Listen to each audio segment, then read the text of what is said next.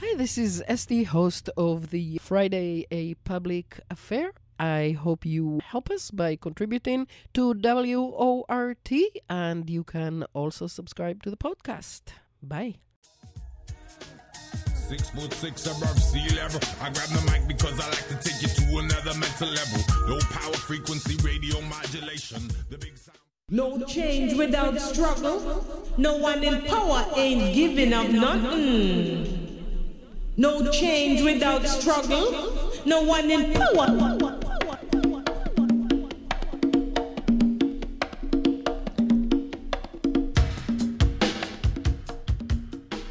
WORT 89.9 FM, listener-sponsored community radio, Madison, Wisconsin. And hello, welcome to A Public Affair. I am Esty Dinor.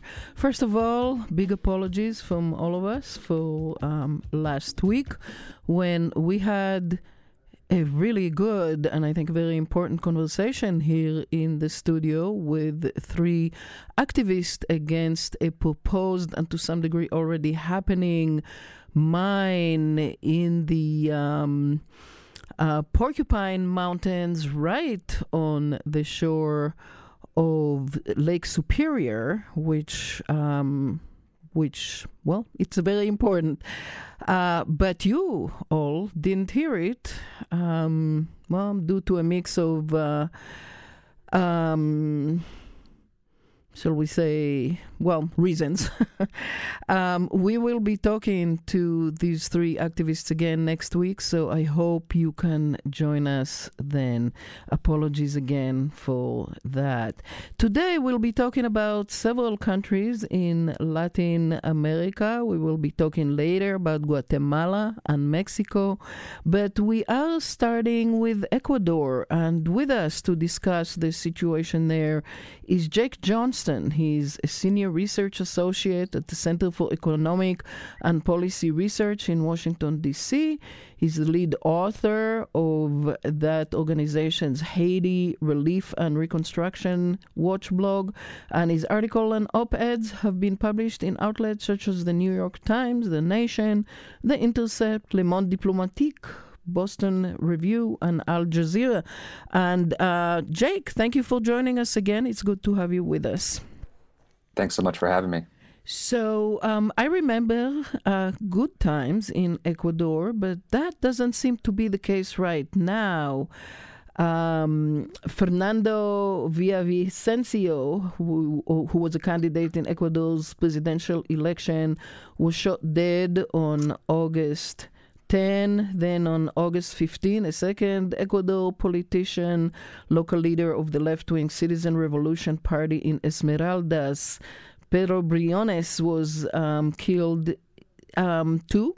And before that, on July 20th, Agustin Intriago, mayor of the port city of Manta, was killed by a gunman, and a local female soccer player, Ariana Estefania Chancey, was also killed. What's going on? Yeah, exactly. As you mentioned, I mean, we've seen a string of really high-profile political killings, assassinations, and, while those all happened prior to the first round election, which was held last month, they've certainly continued, right? And I think not only has this been, I think it's been shocking for everybody watching from outside, and of course those in Ecuador, the level of political killings, which is really pretty unprecedented, but also just the general insecurity situation in Ecuador has become a serious concern, and certainly has been sort of top of mind during this electoral process. So what we've seen is, after a steady decline in homicide rates and crime rates overall under the administration of Rafael Correa, who was president from 2007 to 2017, there's been a large spike in the years since. And of course, this has coincided with a tremendous economic crisis that begun even prior to the COVID pandemic, but has certainly continued throughout. And what we've seen is really a total dismantling of the economic and social policies of the Correa administration since he left office. A return to the IMF and IMF-imposed austerity that has really decimated the state and really collapsed the country's ability to respond to the current situation. Mm-hmm. So let's talk about it. Let's talk about Rafael Correa. I remember at the time not just admiring him, but seeing Ecuador as like a shining star in Latin America that perhaps other countries would want to emulate.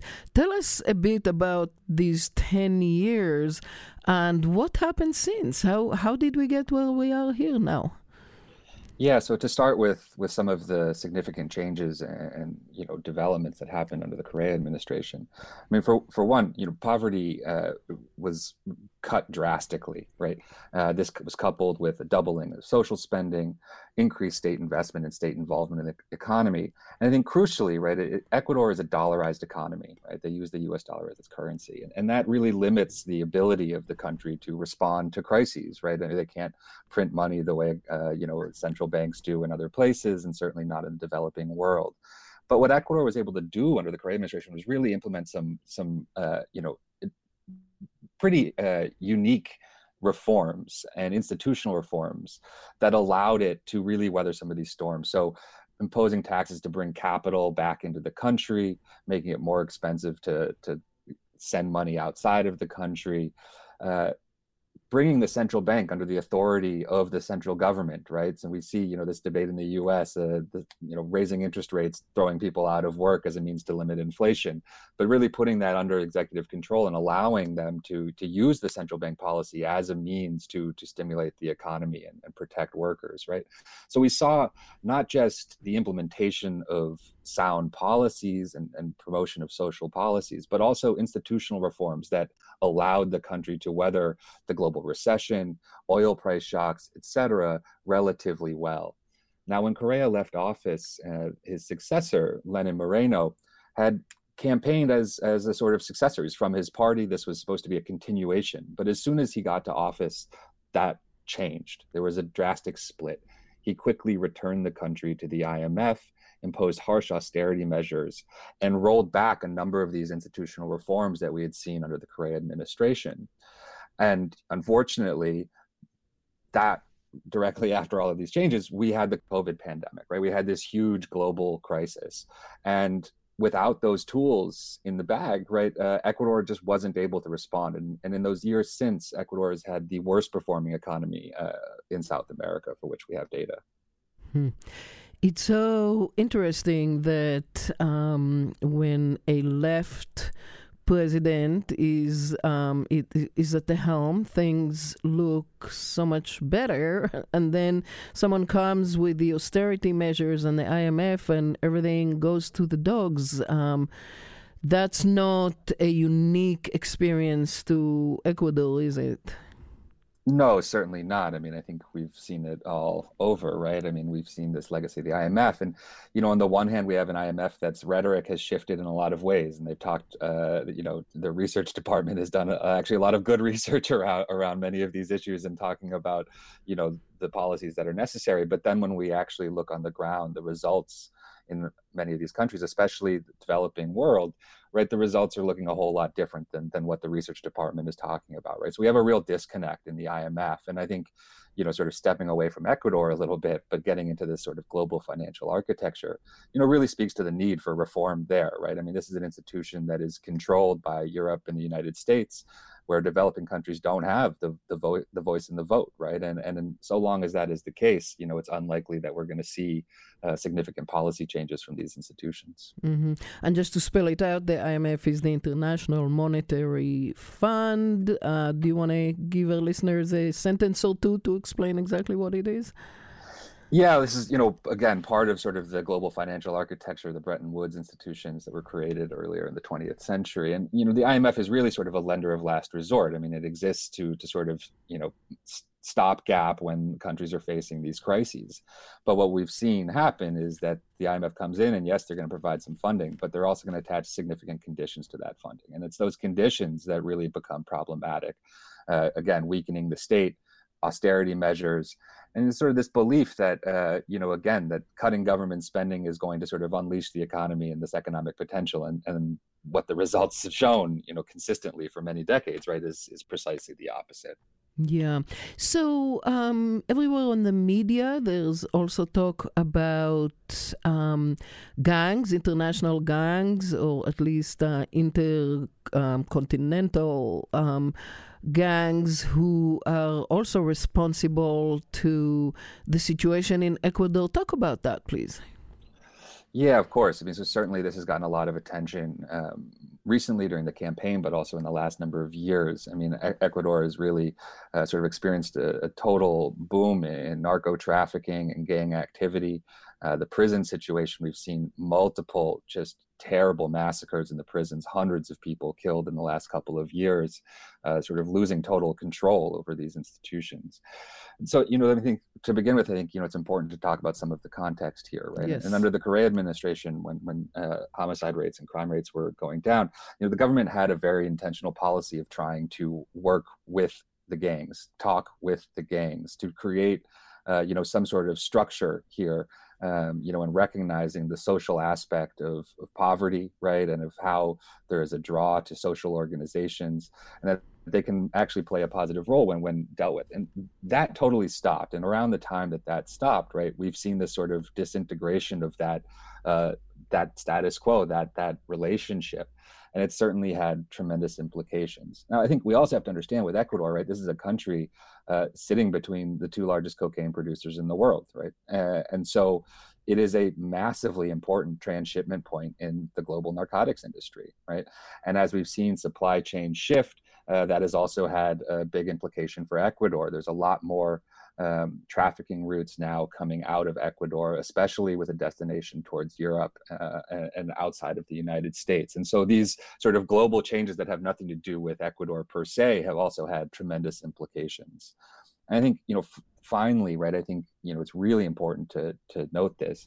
There have also been allegations of high-level government corruption in Ecuador with the current government, Guillermo Lasso, who is the president, and his association with criminal actors. And so earlier this year, there's a big expose about Lasso and high-level corruption in his government, including the role of his brother-in-law, Danilo Carrera, and how he oversaw this sort of kickback scheme and involvement of these criminal organizations within state contracts and things like this. And one of the key witnesses to this this entire thing is a man named Ruben Cheres, and he was going to become a key witness in the investigation, and he was found assassinated. So as we're talking about these assassinations, that happened earlier this year as well. And in fact, that scandal around the presidency and around these high-level, criminal influences within the government is really what sort of precipitated earlier this year impeachment hearings that were initiated by the parliament. And rather than see that impeachment proceeding through, the government dissolved Congress and called these snap elections. So the reason why Ecuador is having these elections right now, right, actually directly relates to allegations of high-level corruption involving the current president with some of these criminal organizations. And so it seems, the murder of Fernando Villavicencio, the candidate in the presidential elections. Who was he, and what do people think about why he was murdered?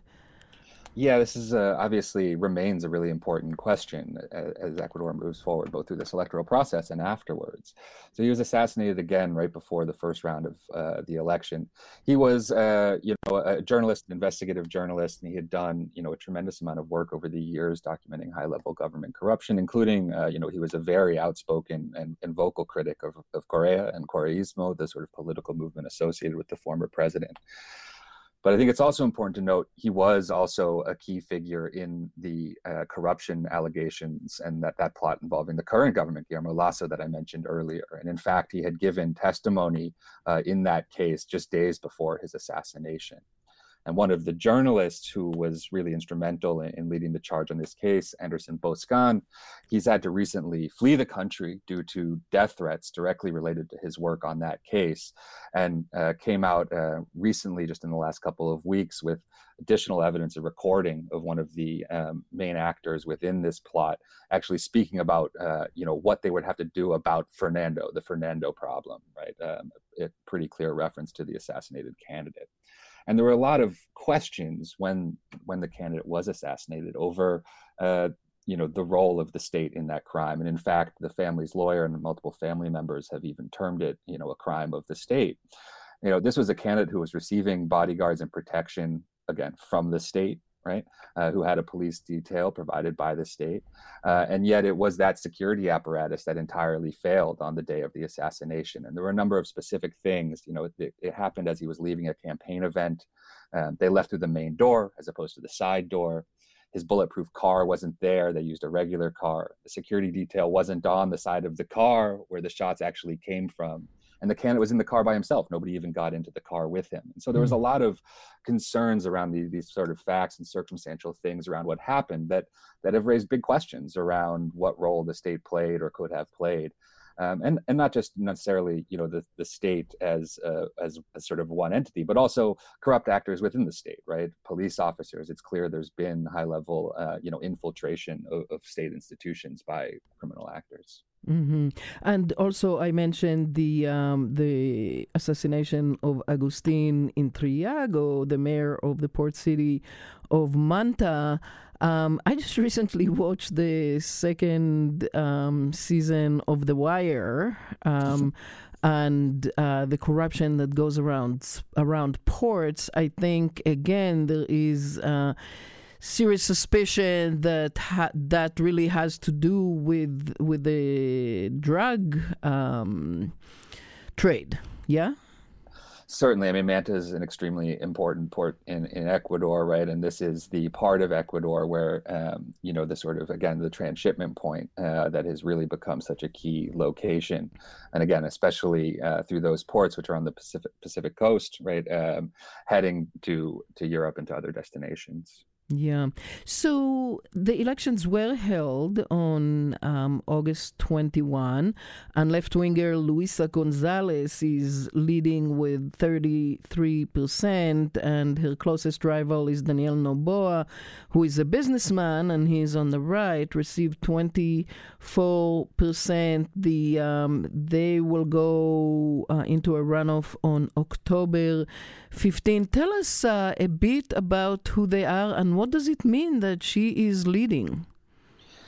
Yeah, exactly. So, I mean, there's no doubt that the assassination just, about a week ahead of the election had an extreme impact on the results. So, as you mentioned, Luisa Gonzalez received 33%. She came in first, but the polling ahead of that assassination had her receiving a much higher share of the vote and even the potential to win in the first round.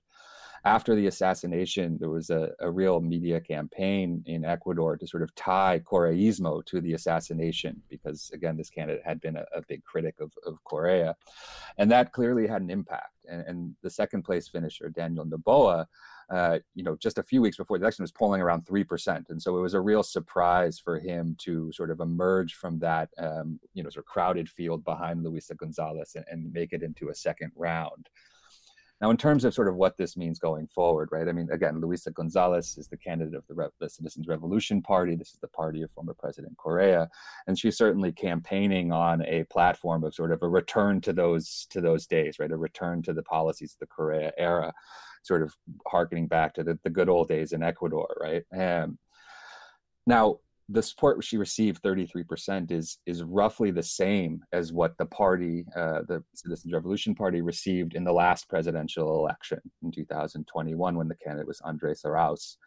And yet in the runoff election, Arauz lost to Guillermo Lasso, right? So what we, see, although she is in first, the polling for the second round is actually showing that Noboa is likely the favorite in a runoff election with Luisa Gonzalez. And Noboa is an interesting character, right? He is the son of Alvaro Noboa, who's a 5-time presidential candidate in Ecuador and the sort of scion of one of the wealthiest families in Latin America that runs, a large conglomerate that touches many different countries, but whose primary business has long been the export of bananas. And so that is the sort of, right-wing conservative thing. And in many ways, interestingly, though, this election was prompted by rejection of a banker millionaire president, Guillermo Lasso. We now have another corporate millionaire presidential candidate, right, who may be the favorite and would largely, represent a continuation of the economic and social policies of the Lasso administration. So how do you explain that? Well, I think, there's a number of factors, of course, right? And I think, while the Citizens Revolution Party has maintained a strong base of support, there is still, a significant segment of the population that is going to vote for the other party, right? And Noboa, I think, has been clever and run a clever campaign and sort of casting himself as sort of the outsider. He has not taken an explicitly anti-Correa position in the past, and so I think it's allowed him, certainly in that first round vote and in voting intention, to sort of capture some of that soft Correa voters who might be looking back at the good old times, but not necessarily wanting a return of that specific party, right? And so he certainly seems to have been able to capitalize on that. But I think, of course, polling is just polling, and there's still, a month ahead of the vote. And there's still a number of undecided voters, right? And so how this actually shakes out, I think will leave much to, there's still much to be decided. And I think, there's hasn't been tremendous scrutiny on Noboa and his specific platform as well. I mean, he's basically trying to hide the fact that his vice presidential candidate is, a sort of real firebrand conservative who's praised Donald Trump and Jair Bolsonaro and other actors on the extreme right. And so, this is part of his platform. This is part of his political party. And, it remains to be seen if that's going to get the attention of the Ecuadorian media. Mm-hmm. Well, one more question. You did mention the prison violence that we've been seeing and a number of massacres in prisons, one of them even in a women's prison. What's going on there? Who's responsible for that? Why is it happening? Yeah, well, of course. I mean, I think, you have a state, right, that is ostensibly responsible for the conditions in the prisons and for maintaining this system. But what we've seen instead is basically been, that these criminal organizations have really taken over the prisons, right? And their influence and their control over what happens is pretty significant. And so we've seen, in addition to the massacres, huge cases where, dozens of guards have been held hostage by inmates, and really sort of a total loss of control over these prisons. I think that has huge implications, obviously, not just on the inmates themselves and in the situation there, but also I think you've seen that spiral out, right, where criminal leaders in jail can still effectively operate and manage a large-scale criminal organization that is also quite active outside of prison walls. Mm-hmm. Okay, one really last question. Correa lives out of the country nowadays. Why is that? Yeah, this is an excellent point. I mean, so Correa is currently living in Belgium, where that is because there have been charges brought against him in Ecuador. This happened around the 2021 election. So Correa was actually blocked from participating in that election because of these charges. I think there remain significant questions over the veracity and how those charges actually came to be, and whether it is a case of lawfare or certainly politically motivated. Certainly that's what the former president argues, and so that has had a tremendous impact on on Ecuador's political environment, right? I mean, I think there's a lot of folks who would think that Correa would have won that 2021 election, right? And what sort of a situation would we be in today if he was allowed to run? Mm-hmm. Jake Johnston, Senior Research Associate at the Center for Economic and Policy Research in Washington, D.C. And we're looking forward, Jake, to talking to you in a few months about your upcoming book about Haiti. Thanks so much for having me. Always a pleasure. Thank you very much for joining us. And we are going to go straight to our next guest. Miguel Tinker Salas is author of Venezuela, What Everyone Needs to Know, which will be released soon, I believe. Or maybe it was. You tell us, Miguel, in a minute. He's a professor of history and Latin American studies at Pomona College. His previous books include The Enduring Legacy, Oil, Culture, and Society in Venezuela. We did talk with him some years back about Venezuela. Hello, Miguel. Thank you for joining us today. Miguel. He seems to be with us. Miguel, are you maybe muted?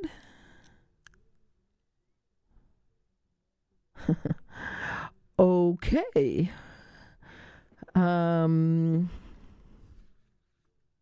Miguel? All right. Well, I guess we'll be calling Miguel and seeing what's going on. We have a nice exchange here between Jake and Miguel. Jake said, happy to hand the mic to you, Miguel. And Miguel said, best, Jake. Let me say in the meantime that Guatemala has been facing formidable challenges: weak governance, endemic corruption, pervasive poverty, food insecurity, severe violence, citizen insecurity, shrinking space for civil society, lack of respect for human rights, inequitable access to economic opportunities and social services, and of course, climate change. And all of these are, among other things, a reason that we have a lot of Guatemalans trying to get into the United States and find work. I think we have Miguel back with us. Are you with us, Miguel? I am here. Good afternoon, and hello to everybody. Hello to you. Thank you for joining us. And I was going through the issues that are plaguing Guatemala. The latest challenge, the August 20th elections with leftist Bernardo Arevalo's win. And what has happened since? Challenges galore from the current right-wing government. Tell us who he is and what has been happening since he was elected to be the next president. Bernardo Arevalo is the son of Juan José Arevalo, a very important leader in Guatemala in 1944, was part of a movement that led to the ouster of Jorge Ubico, a military dictator, and introduced what at that time was known as the Guatemalan Spring, that lasted from 44 to 1954 with the U.S.-sponsored coup against Jacobo Arbenz. So his roots are in that process. His father was exiled out of the country, and he was actually born in Uruguay. So Bernardo Arevalo is a social democrat. He's been a diplomat. He's been in the National Assembly. As a result of the 2015 mass protests against corruption that happened in the country, he was one of the founders of the Semilla Party, that means seed, and it's been built up with young volunteers, people who are social media savvy, people who are rejecting the old pact of the corrupt, as they're called in Guatemala. And in the primary election, they bolted to the second place position, and then won in the most recent election in August, surprising the entire political establishment, winning by over 58% of the vote against Sandra Torres, a perennial candidate who got 37%. And as you point out, the apparatus of the state cannot accept these results, and has been trying through legal means to impugn the election. Mm-hmm. Just to go back for a moment to history, his father preceded Arbenz, is that correct? No, his father was the first president. Arbenz preceded him. Arbenz was elected after Juan José Arevalo. Yeah. Juan José Arevalo started some of the social reforms, social security system, labor rights, etc., and they were followed later by Jacobo Arbenz, who introduced further land reform and then challenged UFCO, United Fruit Company, which eventually appealed to Washington, and there was a CIA-sponsored coup. Yeah, and I will want to get back to it. Hopefully we'll have time later. But getting back to the current situation, shortly before the Electoral Tribunal officials declared that he was the victor, his party, Semilla, as you mentioned, was notified that a branch of that tribunal suspended the party over registration flaws, and the tribunal has since temporarily revoked the suspension order through October, but then very recently the country's top prosecutor's office raided facilities run by the main electoral tribunal, opening dozens of boxes of votes. What is that about? What is going on? Well, they're trying to impugn the election any way possible. So first they tried to make the party illegal, claiming that 6 years ago, when the party filed this petition, that some of the signatures were not legitimate. Imagine that, going back 6 years to review signatures that have been in some warehouse and reviewing those and attempting to use that as a pretext to make the party illegal. Then more recently, after the tribunal declared Bernardo Arévalo and Karine Herrera victors, Karine Herrera is the vice president, the Attorney General's office went to the warehouse again to look at the results of the June 2023 first round and attempted to examine those. And that led Arévalo and Herrera to withdraw from the transition process because it's very obvious that the state is being used as an apparatus to impugn the election and to withhold. And what the response has been mass popular protests. Yesterday, when there was an event for Guatemalan independence, people yelled at the political leaders as liars, traitors, et cetera, et cetera. So there's a tremendous groundswell, and that's critical to maintaining and ensuring this victory. Mm-hmm. So what does it mean that Arévalo suspended participation in the transition? What are the practical meanings of that? He wants the Attorney General and the second Attorney General to resign. He wants them to resign because of what the actions that they've done to attempt to impugn the election. He says the election transition process, which had begun with outgoing President Giammattei, have now been suspended until those issues are addressed. The European Union Commission has declared that, again, this is intervention on the part of the state. Even the U.S. State Department has condemned the Attorney General's office for intervening in the electoral process. So again, it's a tit for tat. Arévalo's withdrawal is meant to put pressure on the Attorney General's office to cease and desist from trying to overturn the election. Mm-hmm. And the Organization of American States Electoral Observation Mission to Guatemala had already reported that prosecutors' accusations against the electoral process lack any foundation. Does that matter that they've said so? It matters to the extent that the political apparatus within Guatemala has zero legitimacy internationally. It matters that the Organization of American States, the U.S. State Department, and the European Union have all stated that the allegations have no foundation, that they have no basis. But again, that would not stop the corrupt politicians in Guatemala. They have held on to power, and again, they're referred to as the Pact of the Corrupt, El Pacto de los Corruptos, who have essentially maintained power and have stolen millions of dollars from the Guatemalan state. And again, we're faced with their incapacity to want to cede power, their unwillingness to cede power to someone who is a reformer, not a radical, but a reformer. Mm-hmm. So tell us specifically about the current president, Alejandro Giammattei, and he promised a smooth handover of power, which I know immediately when he said that there were doubts. But who is he, and who is he in the context of recent history? He is a president that promised reform, that promised to be against the corrupt, and in practice, it's been no different than Jimmy Morales before him or the other presidents before him.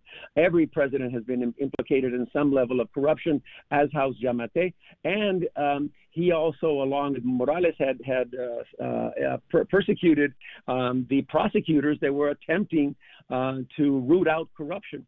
So that we have cases in which Pérez, Juan Francisco Sandoval, who prosecuted a former president, Pérez Molina, and the vice president, Roxana Valdetti, who had to flee to the U.S. because they were being persecuted by Giammattei and by other politicians in Guatemala. And yesterday they were granted asylum in the U.S. because of their work. So again, we have an individual that up until now has been no different than previous presidents and Morales or others, and who now all of a sudden attempted to act diplomatically, while on the other hand, the other part of the apparatus was trying to make the election illegal. Yeah, and it's interesting that so-called anti-corruption prosecutor Rafael Curuchiche has been investigating Arévalo's Semilla movement. He led the operation of opening the boxes with votes. Is he an anti-corruption prosecutor, really? No, Or who is he? He is not. He is in the office of the prosecutor and supposed to deal with corruption. But he is the one who led the delegation that went to the warehouse and looked and attempted to look again at the June 2023 ballots. For what purpose? No one can explain. For what allegation? No one understands. It's, again, another effort on the part of the apparatus to try to delegitimate what has been up until now, and by all evidence, a clear victory for Bernardo Arévalo and for the Guatemalan people, I should point out, because again, he embodies the sentiment of hundreds of thousands, if not millions, of individuals who want a different Guatemala, who envision a different Guatemala, not corrupt, one that is attentive to the demands and needs of the Guatemalan population and not to a political elite. Yeah. Hello? I'm here. Yeah, okay. And you mentioned that there was a mass protest yesterday. What is the history of mass protests in Guatemala? Well, the mass protests have led to this point. The fact is that in 2015, there were mass protests against corruption against Otto Pérez Molina and his political confidants. And it was out of that movement and out of that process that the Semilla Party was founded. And in that sense, Guatemala joins other countries in Latin America. It joins Colombia, it joins Chile, Ecuador, Peru, who between 2015 and 2018 led massive protests against corruption, against austerity measures, against a political class that was out of touch with the reality of their own population. So yes, popular protests have happened often, but again, they also led to a certain amount of cynicism because, again, protests occurred, individuals were charged, but the system maintained, the system continued. And that's the critical thing that they're trying to preserve here, extract concessions from Arévalo in terms of what he will be able to do and not do, understanding that he does not have a majority in the Congress and understanding that he will have limits in terms of what he can accomplish, but they're trying to circumscribe even more what Arévalo and Herrera and Semilla can accomplish in the Congress. Yeah, and back to mass protests, have they been brutally repressed in the past by the In some state? cases, they have been brutally repressed. We have to understand Guatemala, as we've discussed earlier, coming out of the coup with Jacobo Arbenz, experienced brutal repression under Castillo Armas, the dictator that replaced Arbenz. It experienced brutal violence under Ríos Montt, Efraín Ríos Montt, who was the de facto president dictator in the 1980s and was accused and found guilty of genocide, of ethnic cleansing against the indigenous Guatemalan population, only to have his conviction overturned. Again, this happened in the 2015, 2016, 2017 period.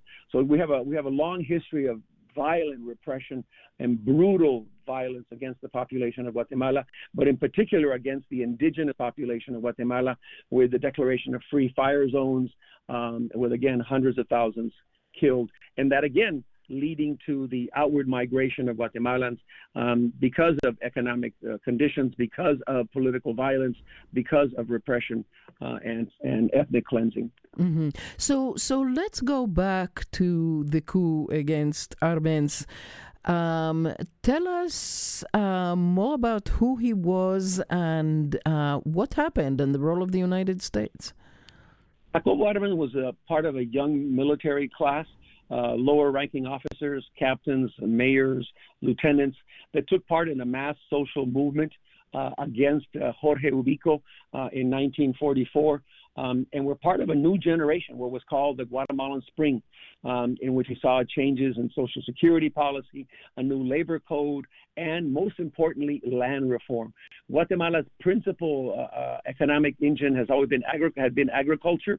United Fruit Company, UFCO, was the largest monopoly holder of land in Guatemala, and they held land in abeyance, not under cultivation. And Ubico targeted the land that UFCO had that wasn't under cultivation, forcing it to allow it to be sold for land reform or provided for land reform based upon the declared value on their taxes, which they had completely undervalued.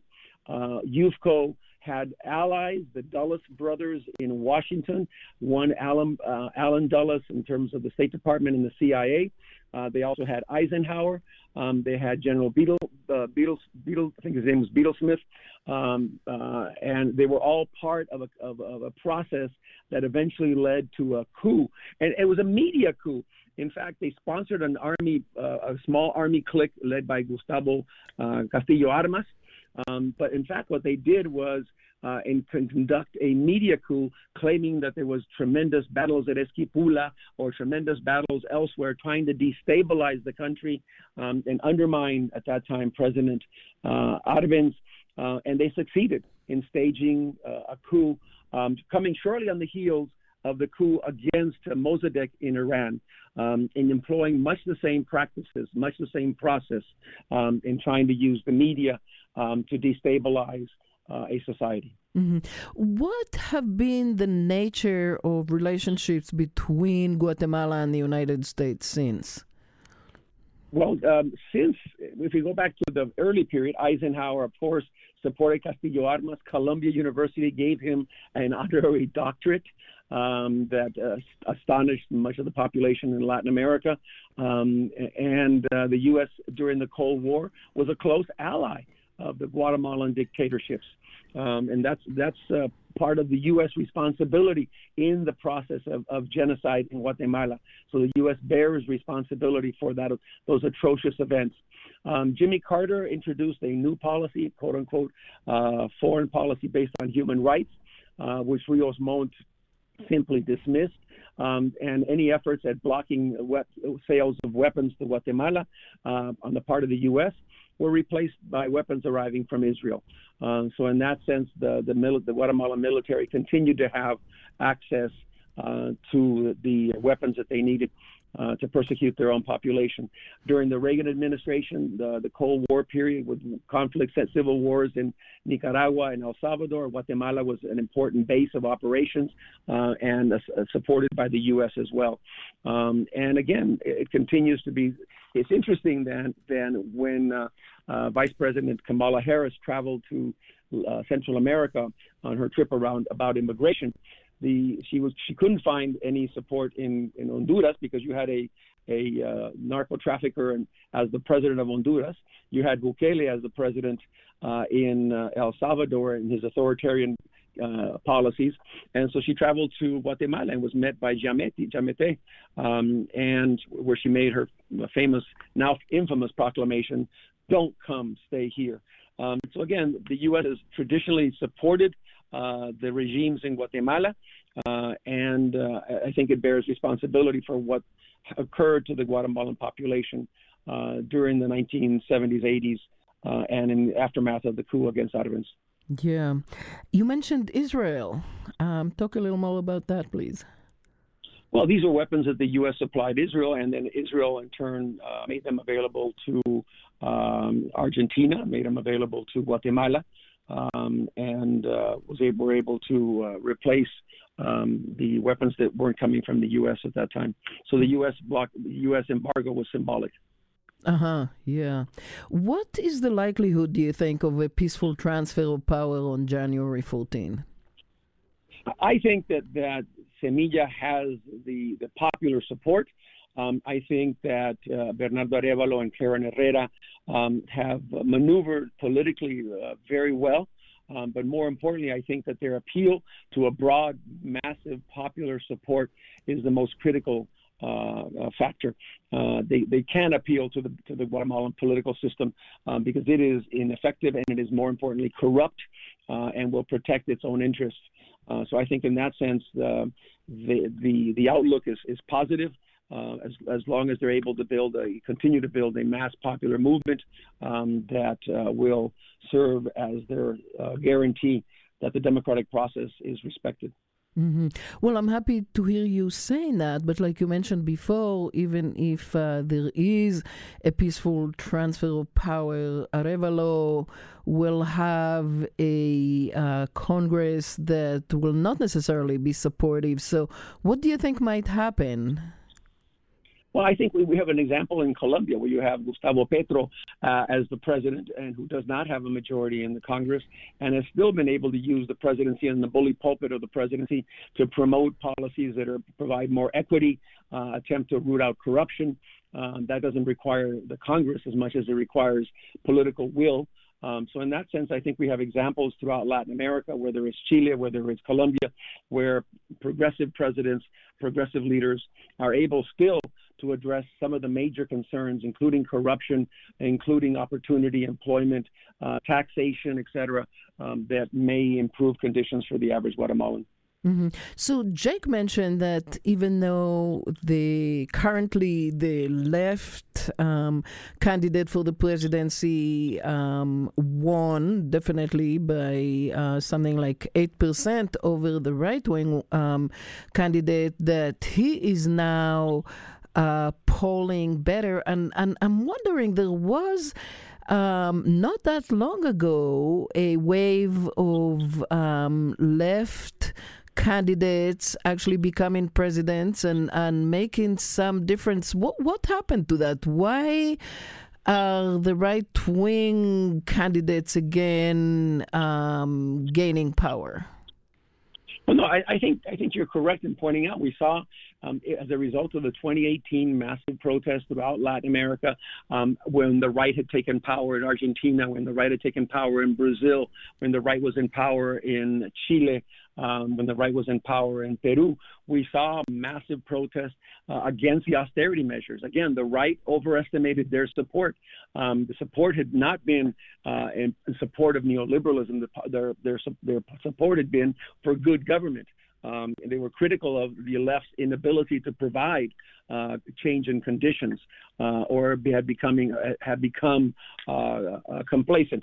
But in 2018, we saw a dramatic shift from every country in Latin America: Colombia, Ecuador, Peru, Chile, Brazil, Argentina, where you saw mass protests that introduced, again, a new set of new political leaders, whether Lula returning in Brazil, but by a slim margin, less than 1%, or Boric in Chile, Gabriel Boric, former student activist, gaining power in Chile, or in the case of Colombia, Gustavo Petro, or in the case of Honduras, with the Libre Party actually winning the election in Honduras as well.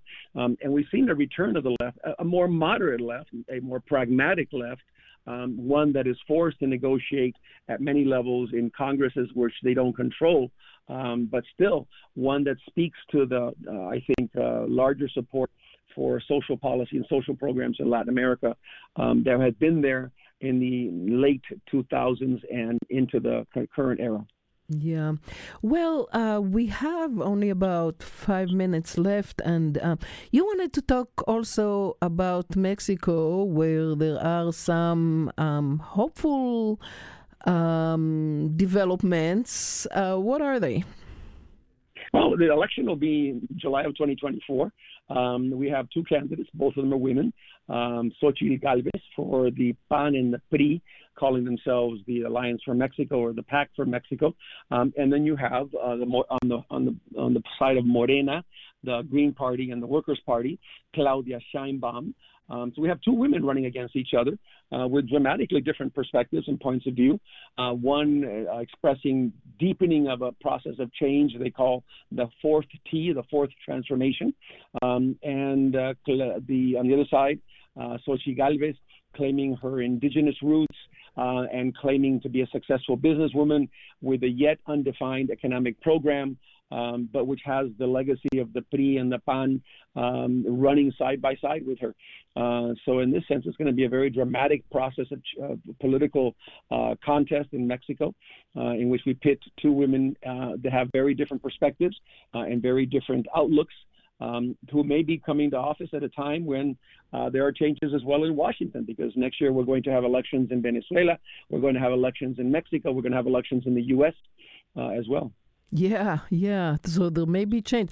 I just want to note for our listeners, I have not mentioned our phone number throughout this hour. We do not have a receptionist today. I just heard the phone ringing. There's really no time to join anymore, but if you try to do 608-256-2001 extension 9. Sorry to let you know about that later. And Mexico has also recently legalized abortion. Well, the Supreme Court said that it is legal. It is the law of the land. It still has resistance in the states, and it still has to be worked out in different states. But I think that's a very significant issue that occurred last week. And that sets the stage for legalization and the women's rights. I think the other important development that happened last week that didn't get much attention in the U.S. was a meeting in Cali, Colombia, between the Mexican president AMLO and the Colombian president Gustavo Petro and the presidents of throughout Latin America that proposed a different policy on the drug war, saying the drug war is over, that we cannot keep using violence at the behest of the U.S. to try to persecute what they call a drug war that has failed. And I think that's a very important development as well, that bodes for a different policy. And this is, again, why I mentioned the importance of these new governments in Latin America. Yeah, and I agree that it is very important, but what does it mean practically? Because the drug gangs are using violence against the population. So what do they do, or what are they planning to do? How are they going to live with that situation? That's a very important question, and that's something that they still need to resolve.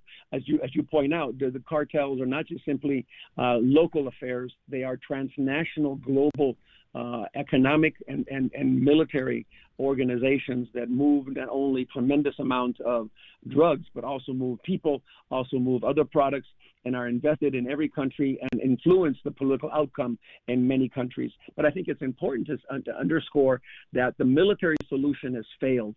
The efforts at trying to control traffic of drugs have failed, and that you have to put the attention on the human cost and on the public health issue and address it from a public health perspective and not from a military perspective. And that was the key issue coming out of this conference. Yeah. Anything else in the last minute that you'd like our listeners to know? Well, I think that Latin America is undergoing significant change, and I think it's important for the U.S. to be acknowledged. We saw a recent delegation of U.S. Congress people throughout Latin America, and it's sponsored by CEPR, in fact, I think the group that Jake works with. And I think that's a very important watershed moment in which to reflect upon the changes of Latin America, how the continent is changing, and how the U.S. must change its foreign policy towards the region, avoid the paternalistic, patriarchal approach of the Monroe Doctrine and of the U.S.'s backyard, and recognize change is occurring in the region and support that process of change. Yeah. Well, Miguel Tinker Salas, author of Venezuela, What Everyone Needs to Know, was that released already, or is it coming up? No, it's been released for a couple of years. Yeah, that's what I thought. I thought I got an old bio of yours, and also author of The Enduring Legacy, Oil Culture and Society in Venezuela. He is a professor of history and Latin American studies at Pomona College. Thank you so very much, Miguel, for joining us again. Appreciate it. Now an emeritus professor. Okay. Congratulations. I'm also emerita. Isn't it wonderful? Okay, thank you, Miguel. Bye-bye. Thank you very much. Bye-bye. And thanks to Jade and Samer and STD Noor. Next week, as I said, we'll be talking about that proposed mine close to us. Join us. Bye-bye. Like the Wall Street morning, afternoon edition, commandeering airways from unknown positions.